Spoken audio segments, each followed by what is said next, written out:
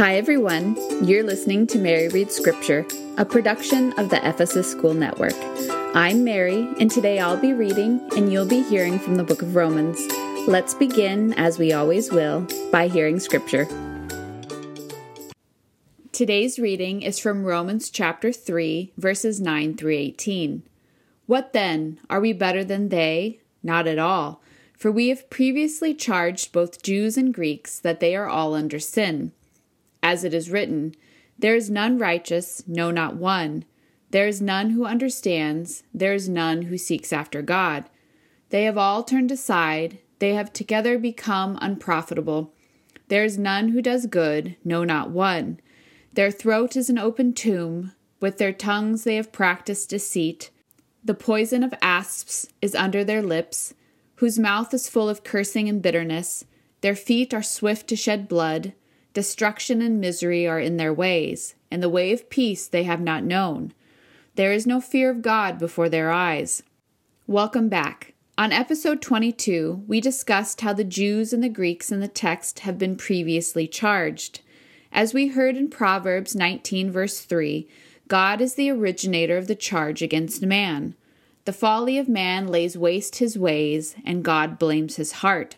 Cardia. Paul's use of the word proeteome points us back to this verse, specifically in the Greek text. For our discussion today, it is also important to remember that the Hebrew text of Proverbs 19:3 says something very different. Paul appears to be specifically pointing his hearers to this verse in the Greek text. However, I think we need to be cautious in assuming that Paul's only reference is the Greek text, and not also the Hebrew text. This will become apparent at the end of our discussion. In our Romans text, Paul continues on, as it is written, there is none righteous, no, not one. There is none who understands. There is none who seeks after God. All are included in this declaration, as is communicated by the word translated as none. This Greek word is uk, and is defined as not or no, and objectively negates a statement, ruling it out as fact. In other words, it is a fact that there is none who is righteous. It is a fact that none understand. It is a fact that none seek after God. This is further communicated through the Greek's preferential placement of the word none in the order of the sentence. The Greek actually reads, none there is righteous, not even one. None there is understanding. None there is seeking after God. This is important because the Greek is able to reorganize the sentence structure to emphasize what its hearers are to focus on first. In this case, it is uk, none. None do these things. Let's move on. Verses 12 through 18 are a verbatim quote from Psalm 13 verse 3 of the Greek text. They have all turned aside, they have together become unprofitable. There is none who does good, no, not one. Their throat, larynx, is an open tomb. With their tongues, glosses, they have practiced deceit. The poison of asps is under their lips, chili, whose mouth, stoma, is full of cursing and bitterness. Their feet, podes, are swift to shed blood. Destruction and misery are in their ways, and the way of peace they have not known. There is no fear of God before their eyes, ophthalmon. In the Hebrew text, which is what most of you have in your Bibles, verses 13 through 18 are not present in this particular psalm. This is just a reminder that the artifacts, the word facts on the page, are not always the same in the Greek and the Hebrew texts. We do find verses similar to 13 through 18 in the Hebrew text elsewhere in Scripture. The Hebrew text condemns the mouth, throat, and tongue of man in Psalms 5 verse 9, 10 verse 7, and 140 verse 3. Let's hear those verses. For there is no faithfulness in their mouth, peg. Their inward part is destruction. Their throat, gahron, is an open tomb. They flatter with their tongue, lashon. His mouth, peg, is full of cursing and deceit and oppression. Under his tongue, lashon, is trouble and iniquity. They sharpen their tongues, lashon, like a serpent. The poison of asps is under their lips, sapa. The Hebrew text also condemns the feet of man. In Proverbs 1, verse 16, we hear, "For their feet, regel, run to evil, and they make haste to shed blood." Isaiah 59, verses 7 through 8, says something similar, but adds, "Their thoughts, mahashaba, are thoughts of iniquity. Wasting and destruction are in their paths. The way of peace they have not known, and there is no justice in their ways.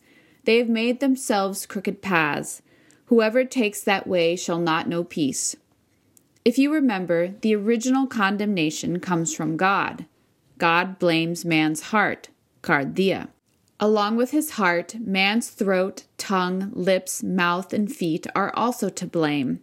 The last verse in our Romans text, "There is no fear of God before their eyes," mirrors what is said in Psalm 36, verse 1 of the Hebrew text.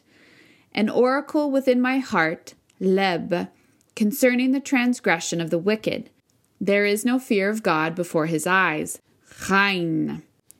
I'd like to go back to what was said previously about the need to be cautious in assuming that Paul's only reference is the Greek text. I believe it is reasonable to conclude, based on Psalm 36, verse 1, that Paul was also referencing the Hebrew text to his hearers in Rome. While the Hebrew text of Psalm 36, verse 1, specifically mentions the oracles within the heart, leb, the Greek text does not say heart at all. It says, "The transgressor, so as to sin, says within himself, en eavto." There is no fear of God before his eyes. In the Greek text, we get en eavto, not kardia. I suspect that Paul was well aware of this and intentionally chose these words from Scripture to make his case that both Jews and Greeks have been previously charged, literally. He begins in verse 9 of our Romans text by pointing his hearers specifically to the Greek text, where God blames the heart, kardia, of man. He continues with a passage that is verbatim from the Greek text, but is also broken up and found in other parts of the Hebrew text. He specifically ends with the words, "There is no fear of God before their eyes." Those who would have been familiar with the Hebrew text would have known that just before these words in their own text, the heart would have been mentioned, specifically in regards to the oracle within the heart. To the Greeks, it is God who blames their heart. To the Jews, it is their oracle within the heart. Paul begins with the heart in Greek, kardia, and ends pointing to the heart in Hebrew, leb. How fitting. Indeed, both the Jews and the Greeks have been previously charged by their respective texts. That's all for today. Thanks for listening. I'll see you next week for a new episode of Mary Reads Scripture. Bye!